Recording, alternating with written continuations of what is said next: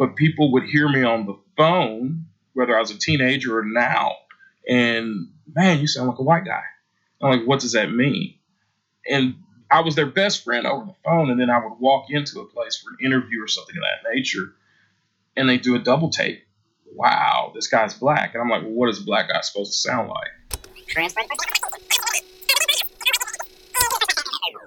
Son, should you be stopped by a police officer, you do not move drastically. You don't do anything. You put your hands on that wheel, and the only thing you say is yes, sir, no, sir, and you answer every question in the most humblest, submissive way possible, because I want to see you get home in one piece.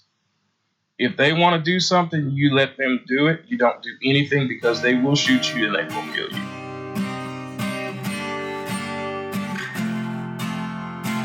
This is episode R056 of the Reboots podcast, featuring the Reverend Vince Brown. Now, Vince spends his days corralling teens and staff members offering adventure therapy at a therapeutic boarding school in Mars Hill, North Carolina, called the Wolf Creek Academy. As the chaplain and program director, Vince sees kids on their worst days, and he gets to celebrate with them during their best moments. We'll talk with Vince about what it's like to be in a role like that, plus what it was like growing up with a dad in the United States Navy, and how and why life changed for Vince when the family moved from San Diego to Memphis in his youth. Vince and I also talk about why it's difficult for white people to understand the concept of white privilege and Black Lives Matters. And we talk about how learning to give the gift of grace can help heal our nation of racial injustice, one relationship at a time. Let's get to it. Hey there, you're dialed into Reboots, featuring stories about people who have been forced to start over in life or in business, all walks of life, anonymous or named, high profile or low down. Stories with heart, soul, and grit. Because knowing and sharing our stories is essential for living a life of joy, experiencing healthy relationships, and impacting the world around us in a positive way. Here's your host, Tracy Winchell.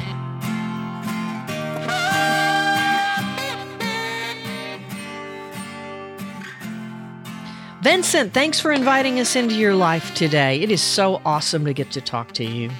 Thank you, Tracy. It's good to hear from you and speak with you today also. Yeah. So we met in July at a Celebrate Recovery conference, and I want to dive into a lot of different components of your story. But first, let's kind of set the stage. What's your life like today? I am actually the program director at a Christian therapeutic boarding school in the Blue Ridge Mountains of Western North Carolina. We deal with kids from the age of 13 to 18. Me and my wife do day-to-day operations here. I'm also the chaplain. That entails a lot of work and just a lot of recovery, not just for the student, but for the parents also. So we are empty nesters, so we get to work a great deal more. And I'm a happy-go-lucky grandfather of one right now. So 5 kids, 1 grandchild. So our life's pretty simple. I'm really interested in what a therapeutic boarding school is all about. You've shared the ages, but what all does that entail? A lot of therapy. We're what the industry would call intensive outpatient, an IOP. Parents privately place their student or their child with us. You might have ADHD, ADD, oppositional defiance. They've got a diagnosis of something. They send them here to us, minimum 6 months. Usually we hang on to them for 9 to 12 months. We work with the family. We have therapists on staff. We have house parents on staff. Our school's kind of neat because we do what we call adventure therapy. We'll get the kids out, whitewater rafting, hiking, you name it, we're doing it. And right now, outside the office I'm sitting in, we've got the boys on the girls' property right now doing a traverse. They're going over a creek. They have to learn a little bit of teamwork. And they're pretty frustrated because they've been doing it for 4 weeks straight now and they haven't mastered it. So until they mastered, our adventure therapy director is going to have them keep on doing it. But that's what we do. They reside here with us. And each staff member has their own way of affecting a child, and it's great teamwork. Some days are very stressful, some days aren't. It's really great to see a kid break through. We had one young lady leave recently, went to Grove City College. She's doing well. She's a freshman, and they've never cast a freshman as the lead. And she just stepped on campus starting this semester and won the lead for their play. Oh, And, wow. we're real proud of her. She's done awesome. I got chill bumps. That's awesome. Yeah. Yeah, I can see how that would be stressful because you're dealing with a lot of moving parts. Yep. And in volatile situations, even with kids and parents, and then your staff is constantly having to deal with volatile situations. Yeah. Yep. Yeah. I want to talk to you about your growing up years. You've had an incredibly interesting life. So, if I remember right, you were an Air Force brat, right? So you moved around a lot? Navy brat, because you've served in the Air Force. Okay. Walk me through that. What's it like to move all over the world? It's kind of cool, especially when your dad is already rated and you're the youngest member of the family, so you get the benefits of once your dad makes rate. Now, what does that mean? What does it mean to me to be Just rated? his rank, his experience. By the time I came around, he'd already had 20, right at 19 years in already. So I think he was an E7 when I came around. Met him when I was 6 months old. My mom was divorced. I was a little guy. She was a domestic abuse survivor. And she had me and my sister, who's 4 years older than me, Gwendolyn. She met my dad over some barbecue ribs from two of their good friends. And he liked my mom quite a bit. And next thing you know, there he was. Best thing that ever happened to us. I get a little emotional. So growing up in San Diego, being born and raised in San Diego was pretty cool. Awesome city. And it was a melting pot of people. Got to see a lot of things. Everybody else gets to watch Top Gun. I got to live it. I got to run around the hangars and jump in the planes. And who else could teach you how to build bombs but your dad? That was pretty cool. He always separated the Navy from the household. When he came home, he'd take his uniform off, and the Master Chief was no more. It was Daddy. Taught me how to sail, taught me how to fish, taught me a lot of things. Just an awesome man. So my experience as a Navy brat was I wouldn't trade it for anything in the world. Some of the people I got to meet. And great education at some great schools. Got to live in a pretty diverse neighborhood growing up in San Diego. We had everything under the sun. And that changed a little bit when I became a teenager and took a transfer to Memphis, Tennessee. And that was a different bag of wax, so to speak, going from San Diego on the West Coast to the deep south of Tennessee. It was quite interesting. You know, the first time that I heard your voice, I couldn't see you. You were speaking, and I had to be hearing the content of your words to know that you're black. Yeah. You sound white. Yeah, I get that a lot. What was that like, especially in Memphis? Do people treat you differently when they assume you're white versus when they see you? Oh, yes. Yes, I've got so many stories about that one. Just a little background. Both my parents are from deep Louisiana. My mother is Creole, so she and her family speak the French.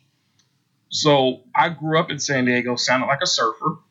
And then I got to Memphis, and I picked up the Southern dialect. I had a little bit of the Southern dialect, Louisiana dialect with my mom. You know, certain things she would say. She could never pronounce the word orange. It was always orange. Vince, bring me an orange. So we'd always tease her about that. So all my cousins down south would laugh, dude, you sound like a surfer. So when I got to Memphis without the Southern drawl, I picked it up. But people would hear me on the phone, whether I was a teenager or now, and, man, you sound like a white guy. I'm like, what does that mean? And I was their best friend over the phone, and then I would walk into a place for an interview or something of that nature, and they do a double take. Wow, this guy's black. And I'm like, well, what is a black guy supposed to sound like? Interesting story. My wife, who is Caucasian, you met her, Tracy, blonde hair, blue-eyed. Her first Christmas party at her old boss's place, she was a paralegal for an attorney in Clarksville, Tennessee. Most of the customers or his clients that were at the Christmas party were shocked because I was black and had heard so much about me, and then I had interacted with some of them, and they were very shocked. And then they heard my diction and they kind of like look at me twice. You can really tell what people's expectations are and how they judge you. And when they actually see a 6-foot black guy walk in the room, they're kind of like, whoa, okay, I wasn't expecting that. So I've experienced that a lot in my life. Well, and I bring that up because you alluded to the fact that when you moved to Memphis, things got interesting. And I know enough about your story to know that racism was involved. Would you care to talk a little bit about what happened in your teen years? Sure. I think the one big thing that has always stood out to me that happened in my experience in Memphis, don't get me wrong, Memphis is a beautiful city. It has its warts like any other city. It has been through a lot. I remember when my dad took the transfer, the first thing out my mom's mouth was, I'm not going to Memphis. That's where Dr. King was killed. And I just remember that. My dad bought a house in an all-white neighborhood in Memphis. And we were the first black family in that neighborhood. And I never forget one night I had gone to Campus Life at one of the cheerleaders' houses I went to school with. And we were driving through the neighborhood. Coming back, I dropped a buddy of mine off who lived in a totally different neighborhood. A guy by the name of Maurice. He was a drummer, black guy. And I was coming back through our neighborhood. And I was in my pickup truck, which was, of course, registered to my dad. And a particular police officer who I did not know lived in that neighborhood pulled me over and proceeded to yank me out of the truck.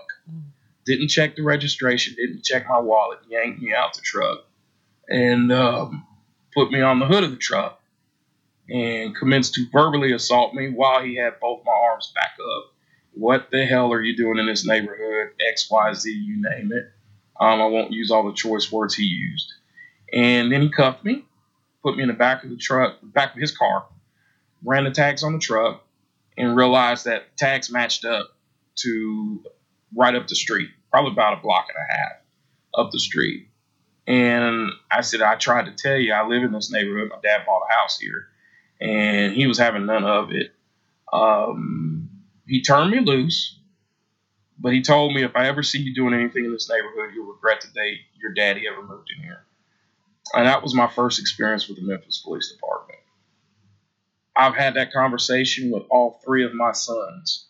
The oldest is 31, the youngest is 20, on what to do when a police officer pulls you over. If my father had not had that conversation with me and I would have acted in anger, I know something drastic would have happened that evening to me physically. So, that was my invitation of being in the wrong place and being black at the wrong time. Vince, I was in my 40s before I understood what that conversation is. Would you walk us through that? What, the conversation with my sons? Yeah. What is that conversation? Oh, that conversation. What does that mean? I'm sorry. That conversation is you pull your son aside and say, son, should you be stopped by a police officer? You do not move drastically. You don't do anything. You put your hands on that wheel, and the only thing you say is yes, sir, no, sir, and you answer every question in the most humblest, submissive way possible because I want to see you get home in one piece. If they want to do something, you let them do it. You don't do anything because they will shoot you and they will kill you. And I've never been raised in the ghetto. I don't know what it's like to live in the ghetto. I grew up in white America, and that was one of the first lessons I learned when I was about 12. So this would have been true in San Diego just as it is in Memphis. Okay. And I spent some time in Los Angeles with my cousins, too. Los Angeles is a different breed of city than San Diego, but it's known there, too.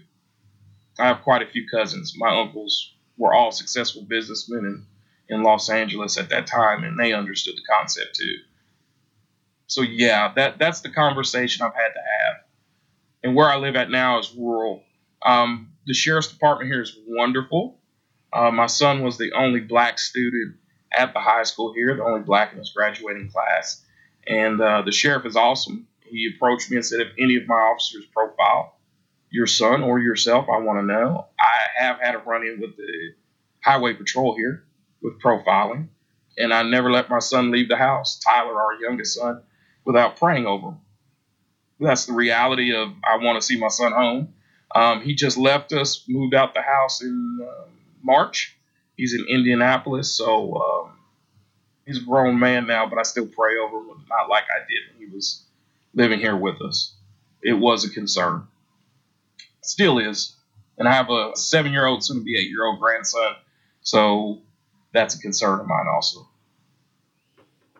I knew the answer to the question you were sharing with me, but it still gives me chill bumps, and it troubles me greatly that my family never has that conversation with adult males to that extent. Right. Why is that? Why is that even necessary in your eyes? Because the system hasn't changed as much as people would like to say it has. It hasn't. Before my father passed, we had some interesting conversations. He was 83 when he passed. And when a man who served his country for 30 years and then worked for the government after that says he's never seen it as bad as he has now. This is a man that grew up in the Deep South and witnessed lynchings, as a kid. I took that to heart when he told me that. It's kind of a double-edged sword because we've become so sensationalized by the internet on some things and then desensitized in others that we don't really believe what we see there because there's so many falsehoods out there. But it still happens, and people are a lot more bolder now than I think they were previously. And I'm not just saying that for my almost 50 years of life, but that's from older folks that have been around. So previous to what? Previous to the civil rights movement. Okay. And some of the racism is more veiled. Like how? Well, black folks, when you get around black folks, we'll talk about code. Oh, people that say certain things, I don't care what side of politics you're on.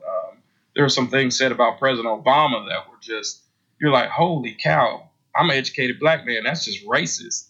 You wouldn't say that in the workplace to me, but you'll say it about the president. And like what? Posting, your wife looks like a gorilla. Yeah. You had never seen a sitting president disrespected the way certain congressmen did at President Obama's first State of the Union address, just standing up screaming, "You lie." That's never happened. There are also those who claim that our reform efforts would ensure illegal immigrants. This too is false. The reforms I'm proposing would not apply to those who are here illegally. It's not true.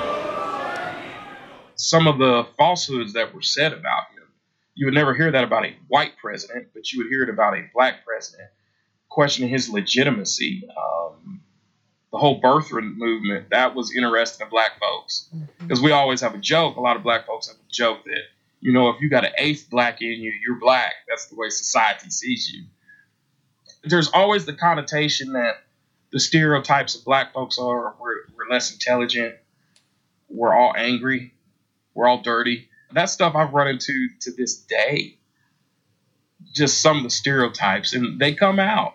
And the one thing I do love about the Obama presidency, it lets you know where everybody was on the race line. Mm. It brought some things out in this nation that needed to be brought out.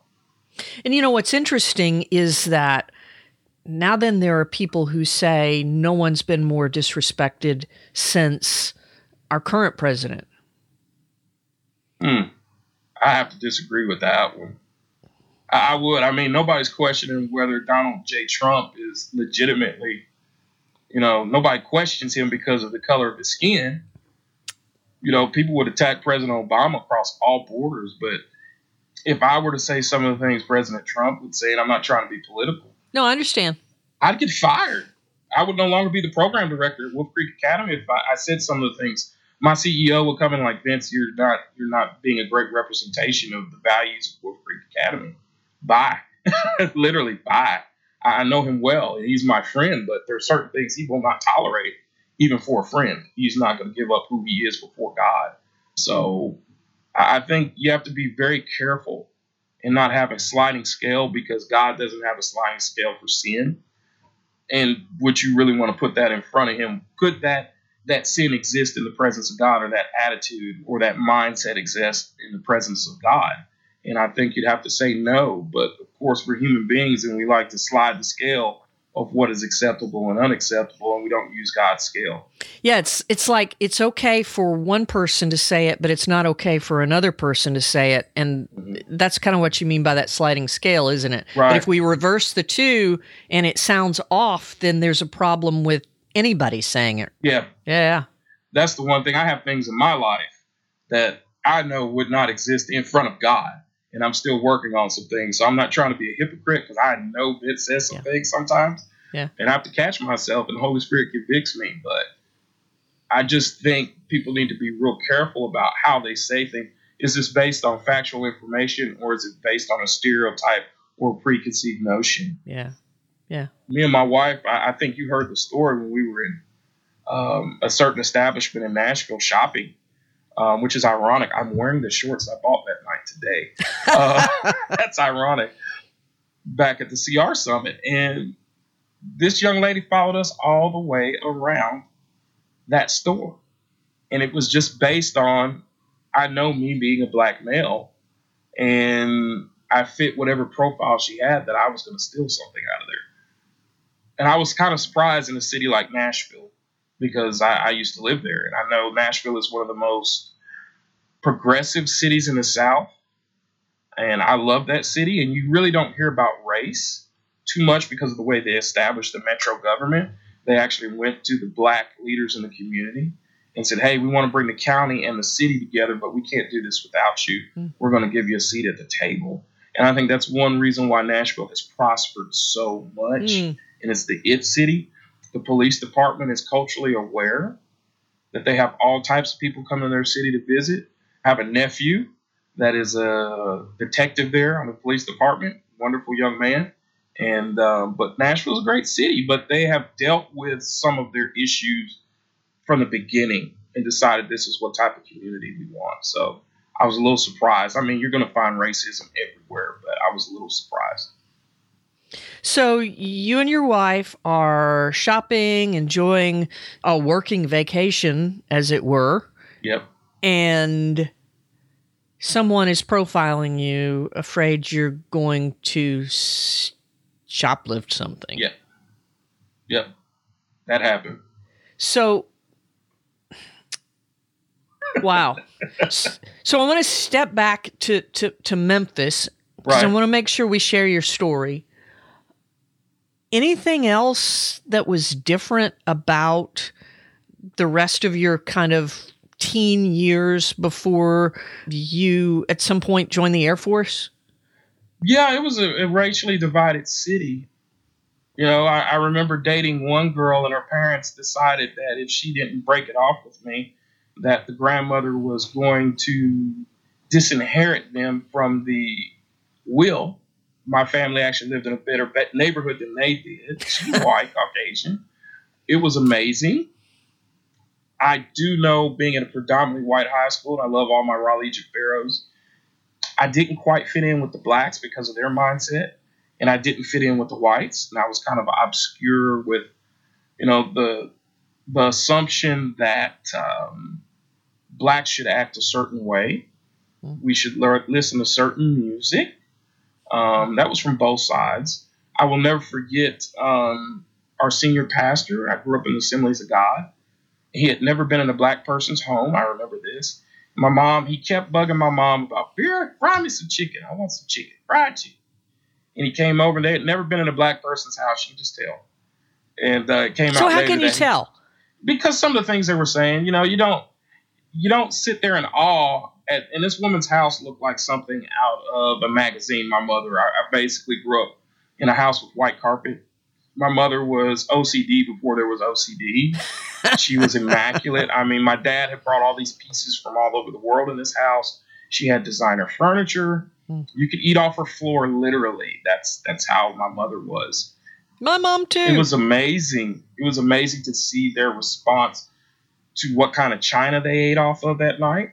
I remember that because I came in for a baseball game and left out. It was interesting just to see. Now, that particular pastor ended up being very good friends with my father. What do you think they were expecting? A shotgun shack? I don't know. You know, like the stereotype is all black people are dirty.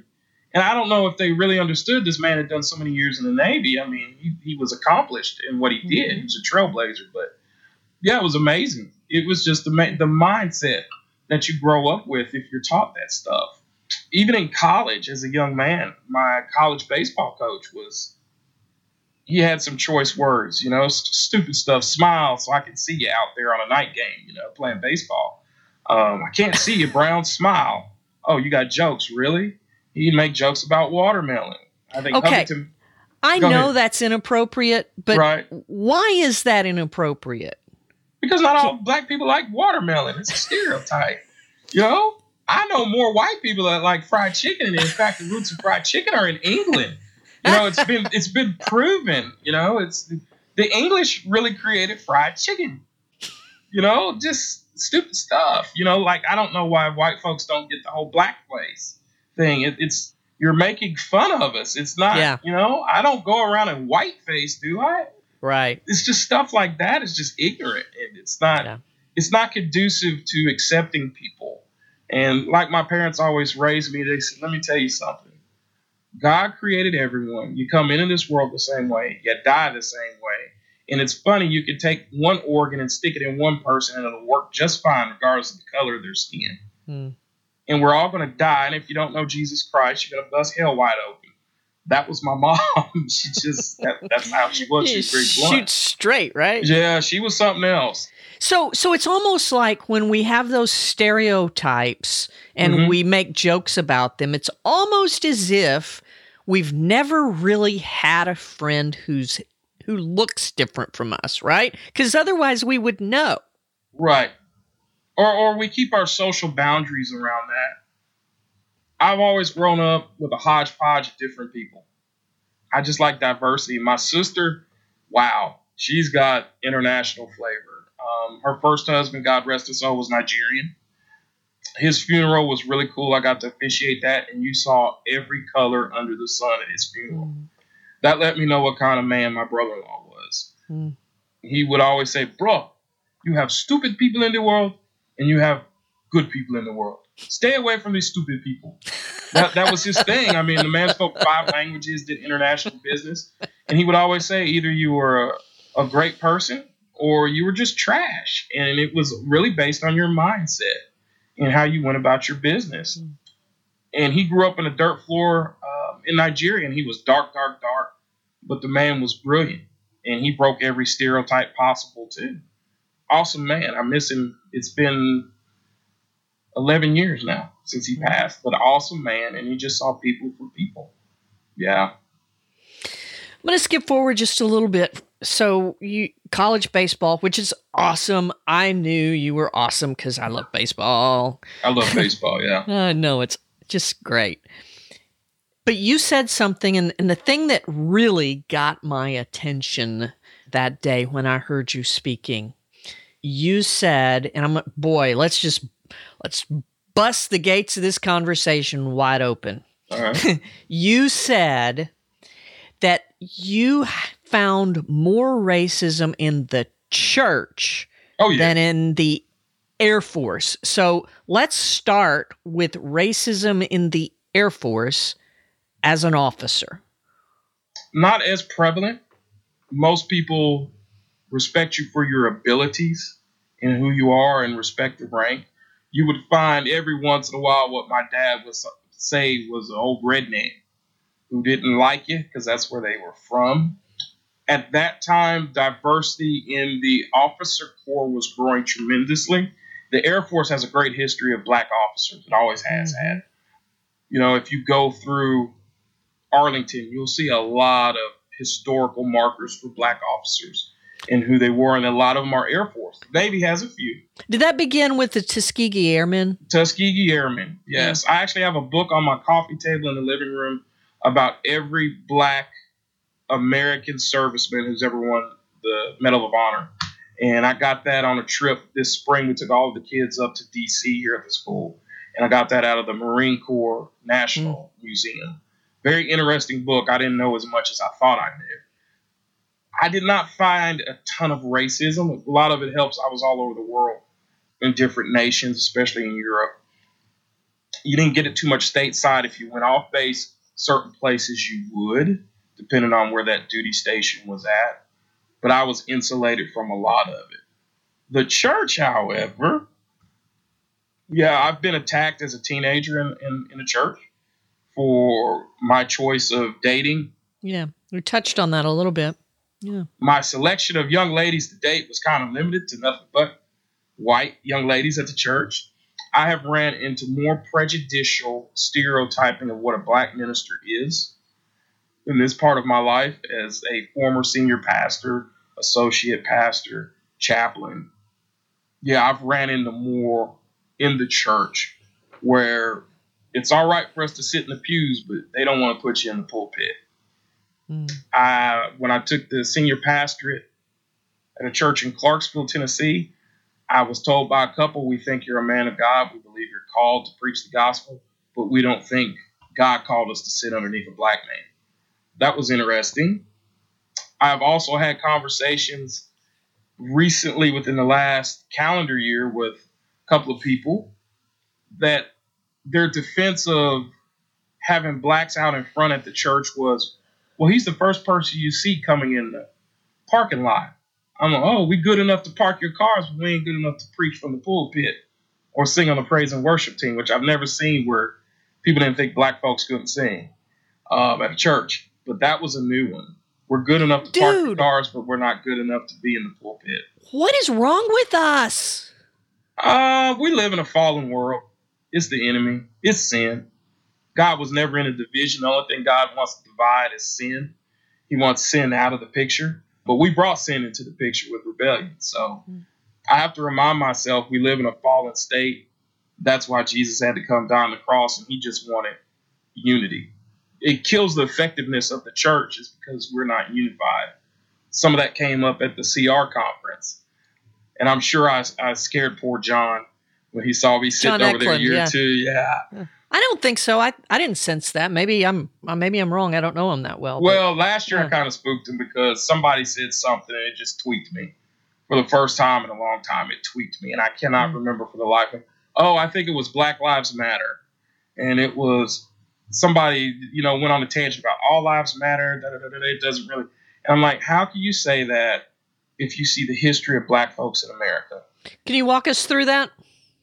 Walk us through the difference between Black Lives Matter and All Lives Matter. Because that kind of builds on the conversation, doesn't it? Yeah, it does. And when you say all lives matter, yes, all lives matter. But we're trying to draw attention to what's happened to a certain demographic of our community. All lives matter, yes. All people need to eat, but some of us make a lot more money and have bigger freezers than some of us that are in the soup kitchen line, right? Yeah. There is a disproportionate amount of blacks who have experienced police brutality. All you have to do is look at the prison system. I'm thankful that President Trump signed that bill because it was warped. We've always discussed that. So when we say, we just had the discussion about me having a conversation with my sons. My CEO has 5 sons. He's an excellent father. Jeremy's an excellent father. Jeremy sat here one day and we had the conversation because he's known my kids since they were itty bitty. He has never had to have that conversation with his 5 sons. He looked at me, he's like, I can't fathom having that conversation, Vince. I'm like, no, Jeremy, you don't have to. So that's when we say Black Lives Matter. There's always been a sliding scale in this nation that black males, especially, not just black females, but black males, we've always been looked at more on an animalistic term that we're less than a full man. Even when they were putting the Constitution together, we were considered less than a full, quote unquote, Caucasian male. We've always been stereotyped as we're violent. We can't control our sexual desires. We're rapists. We do everything under the sun. And the first thing people think of when you pull you up, are you smoking weed? What you got in the car? I myself am 48 years old, almost 49, and I've never smoked a blunt in my life. So I just blow your stereotype out the water. There are certain things I've never done. I've done my due diligence of being a heathen, but I've never smoked weed. I've never snorted cocaine. I've done none of that stuff. That's what we're talking about with Black Lives Matter. When your first reaction is to snatch. Now, some folks is dumb. If the officer gives you a command, follow the command. Don't sit there and be argumentative because you're already going to get him fired up. His blood pressure's boiling, yours is boiling. But there are some occasions that it's just been blatant. I think about the South Carolina incident with the gentleman that just had a misdemeanor out for child support, and he was running away from the officer. And as opposed to running chase, this is an older black gentleman. He wasn't going to hurt anybody. He opened fire and shot the guy, and then he planted a weapon. That's the kind of stuff we're talking about. If I was a Caucasian guy, that probably would have never happened. I wouldn't have been profiled in my parents' neighborhood if I was white. Mm-hmm. I wouldn't be followed around a retail establishment if I were white. That's what we're talking about, Black Lives Matter. We just want a black life to matter. And I'm not a member of Black Lives Matter. I just understand the concept because I've been there and done that. We just want the respect of a black life that is given to anyone else of a different culture or race. That's all it comes down to. And every organization has a crackpot or two that just takes it to the total extreme. Mm-hmm. But that's what it means. So at my church, we have multi-campuses. One is our North Fort Smith campus. And I know that you have lived in this area and you're familiar with how things break out. But it's largely African-American. We have an African-American pastor who, awesomely enough, is part of the rotation on the main campus, and he actually did the sermon this past week. He's an awesome guy, and it is so much fun when he speaks because now all of a sudden on our Sunday morning service, not everybody's white. Yeah. And recently, our lead pastor spent 20 minutes in the announcements preaching a sermon about racism because there were 3 separate incidents that happened that showed racism in our church. And one of them was something that you just spoke about. It's because there was a young man who had been adopted. Everyone loves him. He was accepted into the youth group. And at some point, one of his best friends, who is a girl growing up, they're teenagers, and he decides he wants to date her, and she wants to date him. They had the whole family conversation. First time I've ever seen our lead pastor so angry that his voice was shaking to denounce that, and he used the word lament a lot, that he talked about how frustrating it must be for members of our black congregation to have to continually repeat what you and I are talking about. It's got to be so frustrating for you to listen to dumb questions from someone white like me who has privilege and is just now getting convicted that I've been looking at this wrong, and there's just this deep sense of regret. How difficult is that for you? It depends. It's not really difficult because I'm starting, the older I get, the more I understand why God placed me where he's placed me. Even here when we have parents tour, and this is not cheap, it's kind of funny when they come tour, they assume I'm the cook. And then they find out I'm the program director and how much influence I have with the staff and how much responsibility my boss has placed on me to help run this organization. It's really funny. The frustration comes in when people don't want to ask the questions or just assume that they're right and they've never walked in your shoes. It's joyful to see people come want to talk about it and like, hey, teach me, because I don't know. I've been ignorant this whole time. Teach me. What's going on with that? So it's not frustrating to talk to you. It's refreshing. It's refreshing to see CR. And I really pray for Cheryl and the initiative to take that on and say, hey, this is an issue that needs to be discussed. Let me clarify this real quick. Cheryl Luke has been on the Reboots podcast before. She is the national director at Celebrate Recovery for cultural communities. Yep. Reboots episode R040 features Cheryl Luke. Now, Cheryl is a minister, and she was thrust into the 12 steps of Celebrate Recovery as a function of her job. And much to her surprise, she learned through the process of working the steps and teaching the steps that she was, in her words, utterly broken. And that's how you and I met, was this conversation about how messed up it is that in Celebrate Recovery, where we talk about everybody is welcome, and most people look like me and not you. Yeah. And trust me, there's some jacked up black folks out there that need Jesus. Yeah.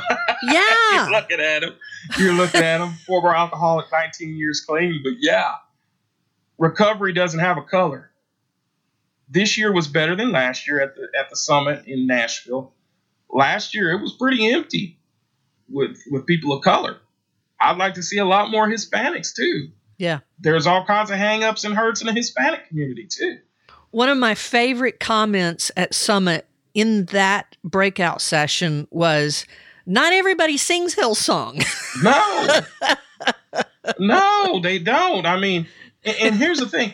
If you go around the world, which I've had the privilege of preaching the gospel in different places, in different venues. When we went to the Bahamas, there was a couple of us that were of African descent, so to speak. There was a brother, Bishop Emmanuel Might, Apostle Emmanuel Might from, he's got the largest charismatic church in Dublin, Ireland, I do believe. He's originally from Cameroon. That brother can preach, man. But we were in the Bahamas, man. It was like a homecoming for me because we traced our ancestral roots down there. Me and my sister did. And it's really cool to see how they praise the Lord. And I'm like, really? I mean, they were amazed at how they just praise the Lord and go at it. And you can feel the Holy Spirit drop. It's always awesome to see how different cultures praise God. Not everybody sings Hillsong. And I think people don't understand the black church because it was the only place black folks during slavery times, the civil rights movement, everything there, black folks could be black folks, and nobody came in and told us we couldn't do something. It's always been at the forefront because all we had was hope. And where do you find hope? In Jesus. So that's why the black church has been so strong, and that's why the civil rights movement came out of the black church. You know, and some things have come out of the white church. The push for segregation has continued out of the white church. That's why you have so many private Christian schools. They didn't want the black kids bust into the schools. I'm just being honest. People get mad at me. Yeah. It's the truth. No. I lived it. I went to white high schools. Trust me. I went to a white high school and got a great education because my dad decided he was going to kick the door in. God doesn't want color in his church because I hate to say it, but there's not going to be a little China in heaven. There isn't going to be a little Nassau in heaven. There isn't going to be a little Moscow in heaven. There's not going to be a little Tokyo in heaven. You're not going to have division in heaven. And I don't think people realize he wants all colors and creeds. That's what the body of Christ is about. That's why he sent the apostles to the Gentiles. It wasn't just for the Jews. Yeah, I get a little fired up when people are like, well, you know, that praise and worship. Man, look. If you're praising God, praise God. There is no, what are you going to do if you want to go to another country? Are you going to say, no, you guys can't do it that way? So, yeah, that's a sore subject for me as a pastor. I like it all. You're reminding me that I need to finish reading Woke Church. That was one of my assignments from Cheryl and John. They gave us 3 or 4 books to read, and I'm about an hour away from finishing that. And Vince, I have a confession. I found myself reading it and being incredibly engaged the first couple of hours, and I was shocked that it was so readable and that there was so much theology and so much church history from the white church and the black church and from the American church about segregation, and it broke my heart. Right. And here's where it really broke my heart. Here's my confession is I realized part of the reason that I was so shocked that it brilliantly intertwined all of those things is because the author was black. And I regret that, but it's a confession. So we're talking about stereotypes, and it's so easy for me to say, what are people thinking? But I'm guilty of it too. Yeah. This is hard, Vince. Yeah, it's hard, especially when you start stripping certain belief systems away.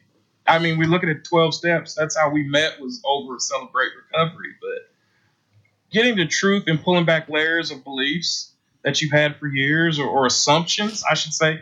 I don't want to call your situation beliefs. I just want to call it assumptions. You just assumed. You didn't really dig deep into it. Because a lot of the stuff you say, I'm like, oh, she cool. She just doesn't know any better. And then some folks are like, now you just wrong for that. Do you think it's pride? Some of it, yeah, because people don't like to say they're wrong. Yeah, you talk to a guy that was pretty cocky back in the day. Yeah, I never like to admit I'm wrong. But it's something humbling about being able to say I was wrong. Yeah. You know, I haven't always been that empathetic, but the Holy Spirit has changed me over all these years that, I mean, I can empathize with people, and people look at me like, wow, how can you? It ain't Vince, that's for sure. Or I just love people, and God has given me the ability now to just look at these kids. And, you know, for the first time, we have one of the most diverse student bodies recently here. I mean, we have some young ladies from Guatemala, about 3 that were adopted.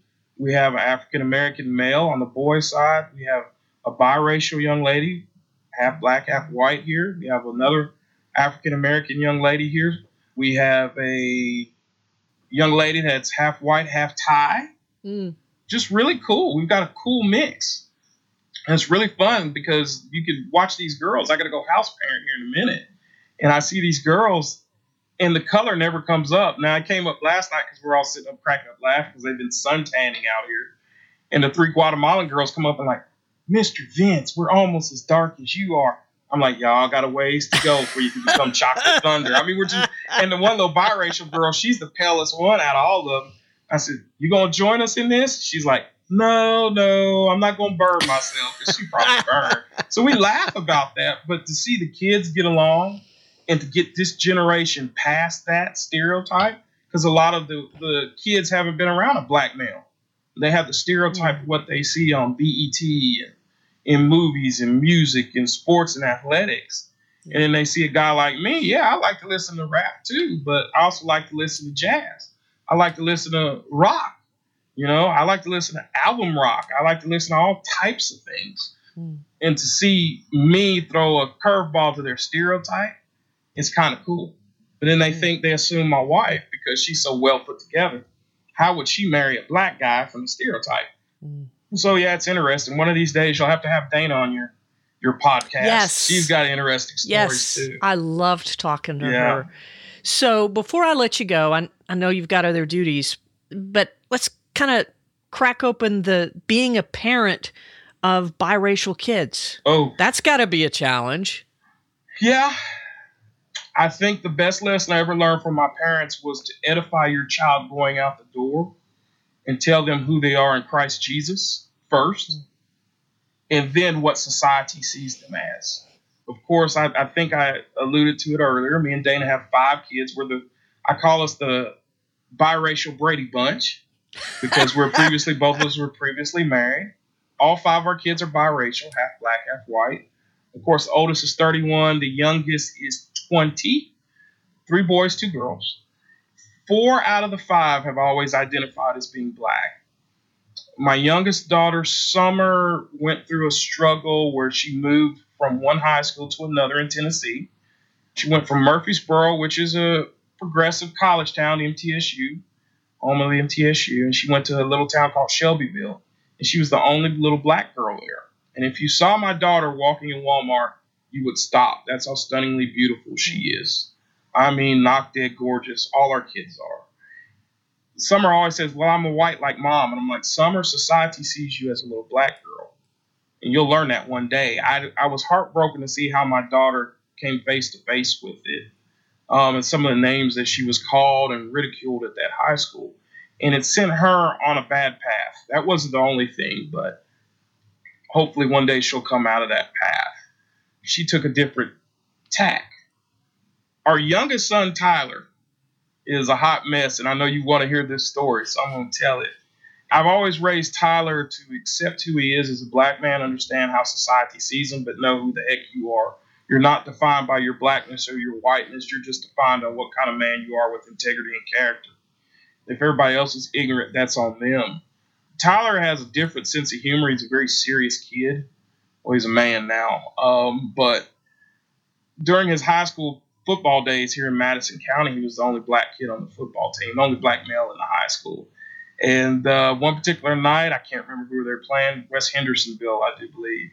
He had an interception, and I missed the game, but his mom was there, and he took it all the way back, almost 90 yards, and he got pushed out of bounds at the 2-yard line. His mom was telling me, and he was in his room, and I went in his room and said, "So what happened, son? Why didn't you take it to the house? I thought you were going to get that defensive touchdown tonight."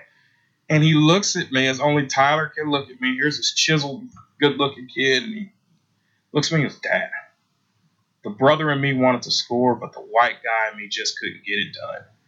And I rolled. I'm not used to Tyler joking like that. And me and his mom are just stunned. And then I start cracking up laughing, and we're rolling and we're laughing. And every time I tell that story, either people are shocked or they die laughing. You heard me tell that story at the summit. And some people are like, "Did he really say that?" And everybody else is rolling in the floor. And I still laugh about it because that's when I figured Tyler had really figured it out. He had really figured it out. And he's embraced his blackness, you know. He's not ashamed of his little blonde-headed, blue-eyed white mom, but he understands society. Going through the gauntlet of the prejudicial behaviors of others at that high school and some of the stupid things that were said to my child. The week before he graduated from high school, he's not an emotional kid. I haven't seen him really cry except maybe twice. Since he was 14, he had a little head trauma from an accident.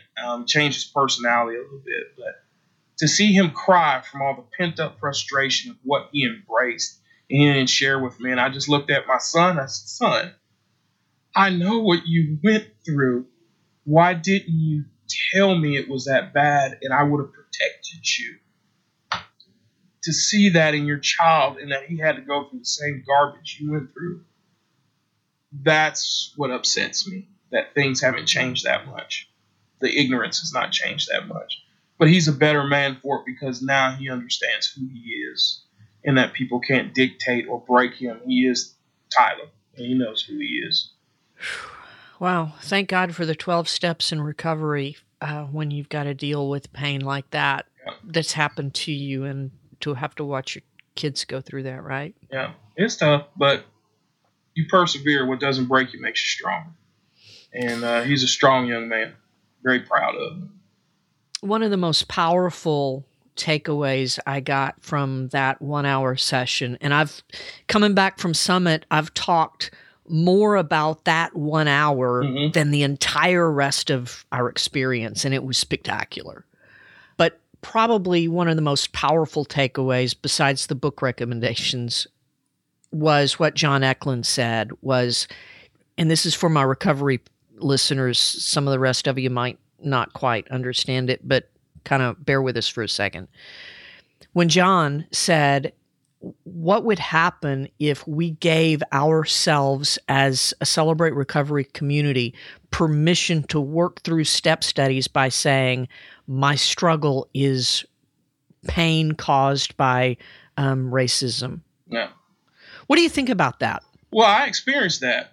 We had just finished a step study here at our local church, the Rock of Asheville. And I'm going to give a shout out. I'm going to name drop with my brothers Pete Perez, Dennis McDowell, Stephen Denman, Zach. I'm trying to think who else was in that group. Charles Lee. Yeah, that was our clique. And it came out, and I was the only brother in there. Pete is biracial. He's half Yugoslavian, half Mexican. Me and him joke all the time. That's a deadly mixture. One of the most brilliant men you'll ever meet. God, that guy's smart. He is a mentor for me. He's a big brother. And we talked about the racism. And Dennis really was like, wow, I never thought of that. And he had apologized for certain things that had happened to me in that church, which we have great pastors. Pastor Kirk and Pastor Suzette, great pastors, are always welcoming. They don't care what you are. They built that church over 30 years in October that church has been in Asheville. But it came up, and they discussed some of the things. And it was really cool to see the brothers actually discuss something and say, hey, I've struggled with that. Hearing me and Pete tell our stories, because he grew up in Chicago, and different things, and them buying into it and saying, wow, I struggle with that. That was really awesome. So it really comes down to the heart, but it is an issue that you're going to have to deal with, because you're not going to be able to fully embrace who you are as a Christian until you can love everyone like Jesus loves everyone. You're shortchanging yourself. Because I'll tell you this, and this will sum it up for me. Sin is sin. Hurting people are hurting people. And you could go from one culture to the next, but certain things do not change, and that is the need for Jesus Christ for full healing and restoration of people from the ravages of sin, and to get you peace, joy, and happiness in this life, an eternal life. And that's what it comes down to. The only color, I have a co-worker of mine, he's about 3 doors down, Dean Caldwell, and he always says he messes with the kids because he's in his 60s. We just had dinner with he and his wife at their home. White guy, originally from Virginia. And he says, kids, there's no difference between me and Vince. We're brothers, can't you tell? And they're like, what are you talking about, old man? We're the same color. And they're like, no, you're not. He's black and you're white. We're both red because we got the blood of Jesus, and that's what God sees. I can't coin it any better than Dean Caldwell has. So there you go. Boy, I don't know if I could ask a question smart enough to wrap it up any better than that, my brother. Thank you so much for your time, Vince. Can somebody get in touch with you if they just kind of want to talk through some of this stuff? Or where would someone go to have a conversation like this about racism and about God? Well, they can always hit me up at vince@wolfcreekacademy.org or Vince and Dana, VINCE, the letter N, Dana, DANA, @gmail.com. We're on Facebook, me and my wife. It's Vincent Dana Brown, VINCEN Dana, DANA Brown. And that's our Twitter handle and Instagram also. So that's us. I'd be more than willing to discuss. Not always going to say what you want to hear. I'm known for that. And but I love you. Vince, thank you so much for your time and your story. Well, thank you, Tracy, for giving me the honor and the privilege of joining you today. And it means a lot to me. And let's get Dana on. I think you two would enjoy each other's time. So, and if you're ever in this neck of the woods or you want to come out to the mountains for a respite, come on. We got an open bedroom since we have no kids there. And I'll cook for you. We'll fatten you up and then send you back to Arkansas. Yes, sir. I'm on it. Thank you. Thank you, my sister. I'll see you later. Y'all, I'm so grateful for Vince's time, his story, his great humor, his honesty, and most certainly his grace. It was a privilege to have met him and his lovely wife Dana this summer, and to know they're part of my forever family, y'all. Vince invites you to reach out to him and or Dana. We'll have the email address and Facebook links so that you can contact them in our show notes. I'm Tracy Winchell. We'll see you next time.